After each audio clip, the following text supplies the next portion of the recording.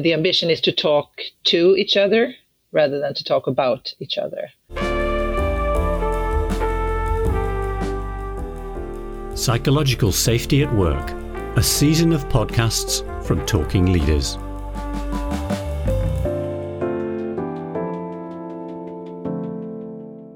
Hello, Paul Gisby here. For over a decade, I enjoyed the privilege of working with colleagues from Sweden after a company merger. Now, my recollection is that right from the start, when I saw Swedes openly challenging leaders in public forums, in ways that my UK and US colleagues probably would never have thought of doing, it seemed to me that it was seen as important that people should expect to be able to speak up about things they felt needed discussion. Being allowed to be authentic was taken for granted in a way that I don't think previously had come across as a universal artefact of the workplace. I remembered all this when I was planning this current season of podcasts, and the question occurred to me, are some countries and cultures more predisposed to make a better job of psychological safety at work than others? So, question posed, I thought I should ask someone who might be able to help me answer it. Maya Markland has extensive experience as a leader in the pharmaceutical development sector. She's held senior positions in industry, and at the time of recording was head of the Division of Use and Information at the Medical Products Agency, which is the Swedish drug regulatory body. She's also a former colleague and friend of mine. We started our conversation with Maya describing what psychological safety means to her.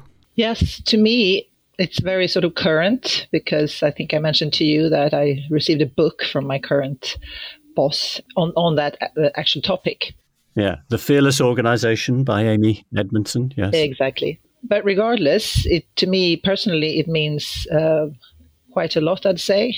What I think of when I use the term is really the state where an organization is safe to focus on the organizational goals and to drive work forward rather than protecting their own position or, being fearful of, asking the wrong questions or saying something, doing something that will not be beneficial for themselves as individuals. So that's the sort of state I think about when I use the term.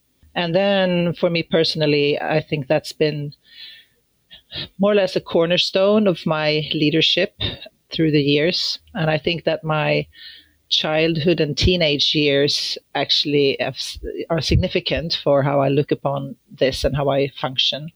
Also in the workplace as an adult. My parents are both teachers, or they were teachers, and we lived in a small town with only one, quite large though, school for grades 7 through 9, and then high school in sort of the same school with somewhere between 1,000 and 1,500 students. So this means in that small society, my teachers were often my parents' friends. I believe I felt more comfortable asking questions than many of the other, my classmates.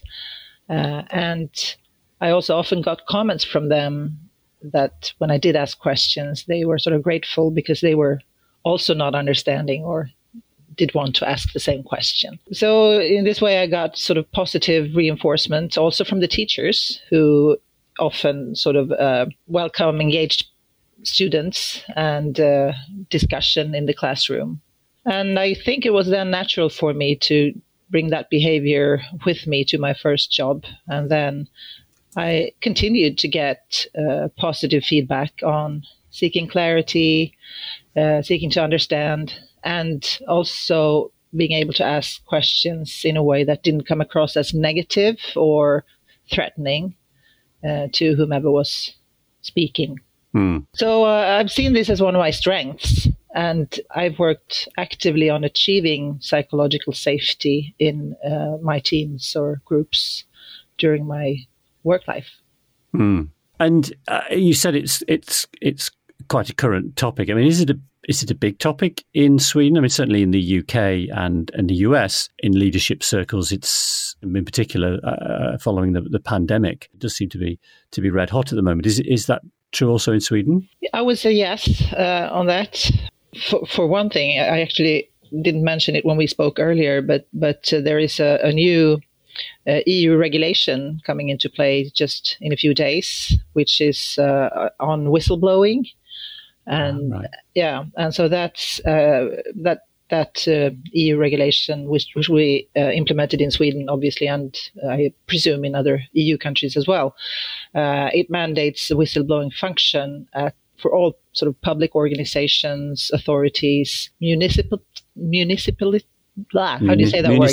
Municipalities, yes. That's a really difficult word. It's difficult for English speakers, first language speakers to say as well, yes. Because we have a lot of sort of power at the municipal level in Sweden. A lot of self.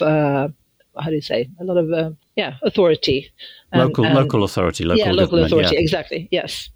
So that's seen as quite important that will be implemented. And so this law, this is all about protecting whistleblowers, providing an environment where they feel they can speak up and they're not going to suffer any kind of retribution. Yeah, and it's very strictly regulated how to set up those functions so they're truly anonymous and to protect the whistleblower. So that's I guess one piece of the puzzle that would bring psychological safety in the sort of most extreme situation, I guess, where you've sort of tried to make your voice heard and didn't get through and want to whistleblow something. I hear a lot of discussion around psychological safety, and I think maybe in Sweden we may have been in a little bit better position than in many other countries because, as I understand it, our job security, the regulation around job security has been for quite some time stricter than in many other countries. So I guess there is an element of feeling maybe a little bit more safe. You can't be fired for speaking up. Right. And I mean, this is a speculation thing, but I mean, obviously, I worked with you, and I was fortunate enough to work with a lot of Swedish people. I mean, do you think that there's something culturally about Swedes in general that makes them sort of keen to have an environment where it's possible to say things? I mean, certainly I remember from meetings that we had when we first started working together, there was this feeling from, I think it was surprise actually on the part of the Swedes when they found that they were in sort of multinational meetings that some non-Swedes, some non-Swedish leaders seemed to want to close conversation down, and that rather surprised the Swedes there. I mean, is that a general thing that, well, it's just expected you can say what you I think. I mean, even though I expressed, my own personal experience the way I did earlier on, I think it is a more general trait, to be wanting to ask questions, to ask why. At least there are jokes about how Swedes always ask why, as opposed to many other cultures. Yeah, so I think there is maybe a more, people are more prone to ask questions. And certainly there's also this discussion around, different age groups where younger kids, really ask why, or we're being too lenient, I guess, to our children, or those that are parents today, is the discussion that oh, really? Well, people think they're going too far? Okay. Yeah, that you're involving the kids in all sorts of decisions, and, the parents are sort of more friends to their children than they're, actually parenting. Yeah. So I think that's, I'm aware of that in other places as well. Yeah. It may be a global thing, but we might be coming from different levels, to start with. So all that being said, I think, though, what we agreed when we spoke before, Sweden isn't perfect. So there are nonetheless still occasions when psychological safety might be an issue. I mean, just thinking about yourself and your own experience, I mean, let's start with you personally. Do you have examples of where you have been in a situation where you felt your personal psychological safety was not as good as it could be, let's say? Yes, I'd say yes to that. And of course, you're completely right that it may sound as we're much better off in Sweden in terms of psychological safety. I think maybe a bit, but there's definitely not, in all places, in all situations, and always. So there's a lot of work to be done here as well. I actually think this strengths that I alluded to served me well in many, many years. But in some, when I got further into my career, there were situations, or there have been situations where this ability to, or this being prone to ask questions, have been seen as sort of worked against me, because it could be a boss from another country. There has been cases like that where, or just a person could be a Swedish, boss as well, but that didn't really appreciate all the questions or misunderstood them to be resistance in a change situations, for example, where I have this driver in myself, but I also have learned if you're going to be a leader in change leadership means that you have to be really authentic in terms of providing messages. And that means to me that I have to sometimes ask questions in order to feel that that I'm grounded and really understand the drivers and the thinking, and so that I can be able to provide the message authentically, even though I might not necessarily agree with the change. So, but sometimes that's been misunderstood a bit. Do you have a specific example that you could share that illustrates that? It's hard on that to be very specific. I think there was a situation in leading the exit organization at the company we worked on. Yes, this is when a site was or several sites, I think, were closing down, and you were helping people exit the organization. And in that situation, I ran into that, having to work towards a certain goal, and to both lead the exit organization, but also create a good situation for whomever was, taking on the work, or with the situation that was going to be when we all left, because I was included in the people who were to leave. And in that situation, my boss, who was American at the time, misunderstood some of the what I really felt was not resistance, because it was pretty much fait accompli at the time. But I still needed to ask questions, and that was seen to be, it wasn't really appreciated all through. So that took quite a bit of managing and continued dialogue and discussion. So did you actually point that out and say, did you say, look, yes. Yes. Okay. I sort of identified the how it wasn't appreciated, and so I had that conversation and tried to point out that it's your misunderstanding. It's not at all resistance. It's wanting to do the best. I pointed out that me and the group that I worked with, that he underestimated us and thought that we were resisting. Just being awkward and because you were angry and fed up, was in fact you had a genuine need for information to help you through the process. Yes. How did he react when you pointed that out? Well, it actually ended up quite well. So I think he got it. It's very vague now in my memory, but I remember that I was actually quite upset, and he saw that, and I guess I got through in terms of him believing that I was actually genuine in my not wanting to act for my own specific good or so, but for the bigger picture. So even though you were saying, you're well versed and experienced in asking questions and finding out information because of the circumstances, I mean, did it take a degree of courage on your part to actually challenge him then? Yes, I'd say yes. I mean, to some extent, you could argue that I already knew that I was losing my job. so right. So nothing to lose. Yeah. No, almost nothing to lose, because you always want to leave with a good reputation, so to say.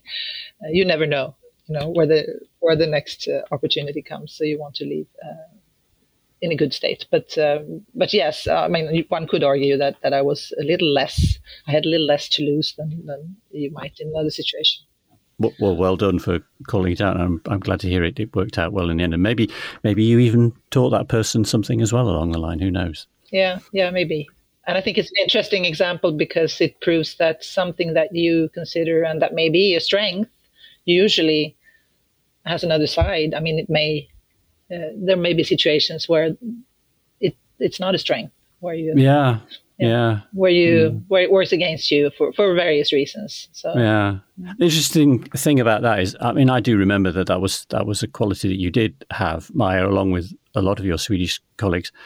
I always remember, though, you as being very, very diplomatic and tactful about it. I can think of one or two of your colleagues who were a little bit more forthright in the way that they took these things on. And even Swedes found them a bit forthright. Yeah, absolutely. You weren't like that. So no. That's interesting. Yeah. All right. And now just thinking about you in terms of your leadership, I mean, you've got an extensive and highly impressive leadership career. I mean, what about psychological safety as a topic that you needed to address as a leader? Have there been situations where you've found it's become an issue and you've had to step in and do something? And again, if you have any examples you could share, that would be great. Yeah, absolutely. And I have a couple of examples that I'd like to share. I think in the workplaces I've been, the culture has been very sort of academic, with mostly very highly qualified people and experts. And in those kind of environments, I think it may be true for many environments, but in those environments, there's always or often an informal leadership forming and status positions that you may have developed, which it isn't a formal leadership or management, but informally. Those kind of leaders, because they are, of course, leaders and often sort of they have guiding roles often, and those can definitely impact on the psychological safety in various groups, depending on their behavior in interactions with colleagues. So we've had, as then a formal leader or manager, I've found that you quite often run into having to sort of tidy up after some interactions that didn't go well, where, a very strong and tough attitude from a senior expert, giving their view on, can be seen as very non-respectful or very condescending. So a more junior person who receives feedback in that way can be really, hurting. So we're talking, as you said, here, people here who've got high status, they've got a high standing maybe in the scientific community. Not to put words in your mouth, but it sounds to me as though what you're describing is maybe flashes of arrogance when somebody in that status, feels how dare this minion challenge my opinion. Yeah. And putting aside the fact that quite often, of course, that happens when it turns out that person has actually put their finger on a sensitive point, and that's what's triggered the reaction. But yeah, that's the kind of I get what you mean about the kind of response you can get. I mean, and you said that you'd had to do some tidying up around those kind of situations, which can happen in the spur of the moment. I mean, I assume that means you've then spoken to the expert about that, or not? Yeah, and both to managers that are, I mean, these people may not have me as a direct manager. They may have someone else. So you need to involve their managers, but then I usually have my own discussion with both parties, if you will. Unless it's someone who really is known to have a, crappy behavior and being, generally arrogant. There's a sender and a receiver. So you also need to encourage the junior person to say, because the example I was thinking of was more when someone comes with their report, and when they get feedback on that, there's also an element of this is my baby, and someone is, critiquing my baby. So there may be, from both sides, a need to sort of stand above. So you have to give the let's call them the junior person for the moment, some advice on a good way of asking those kind of questions. Yes, and also dealing with not letting it go into their person, but rather look upon this as it's critique to the work, not to the person. And the same sort of conversation with, of course, trying to teach these senior informal leaders, as you say, often scientifically sort of heavyweight, and they need to understand their role and how the way they express themselves impact. Sometimes it's also about in that group of people who are in the role of actually critiquing or sort of reviewing something, that this most senior person doesn't necessarily have to give their opinion first every time, to let everyone speak before this guru expresses his or her view, because then no one else will, if it's not a psychologically safe environment, no one else will speak. And if that's the case, you have to work with the psychological safety in that group.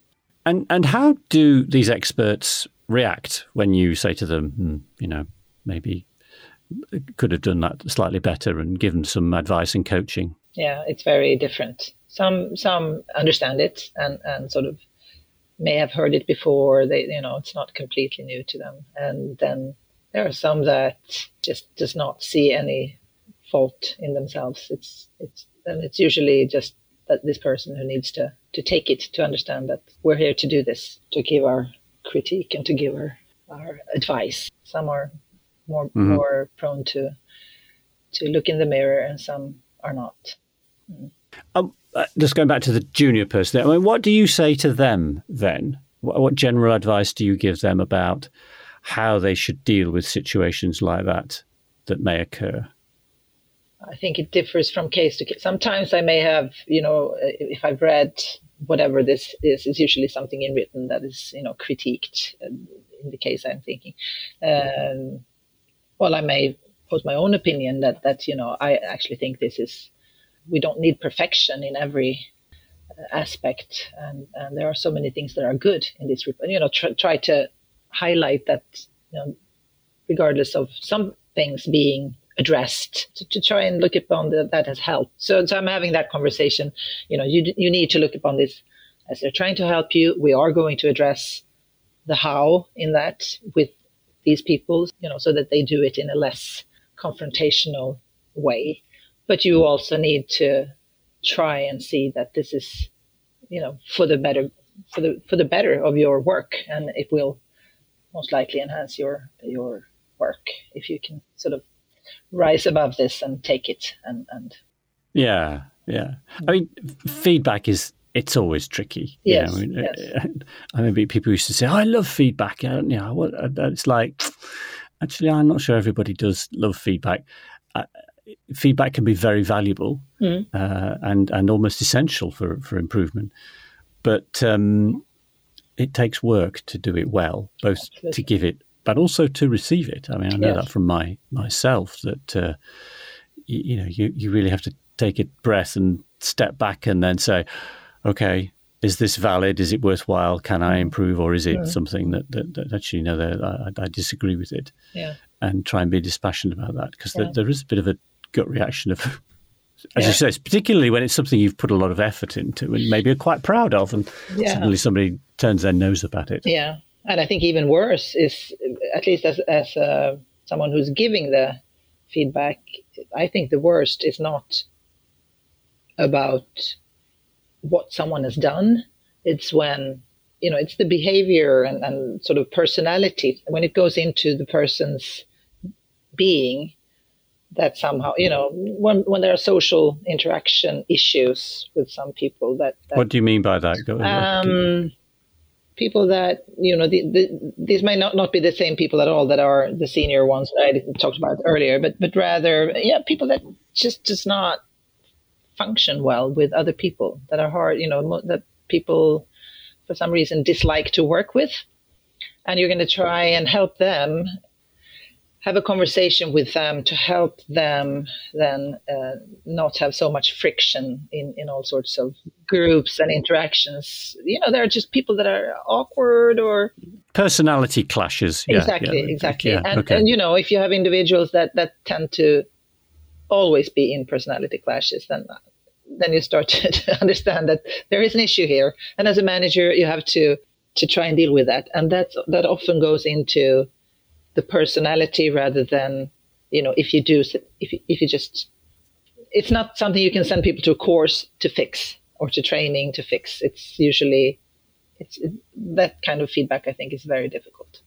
All right, let's look at a more positive side of it, and you recognise what psychological safety at work is about, and it's about creating the right environment where people can be authentic, be themselves, say what they think, ask the questions.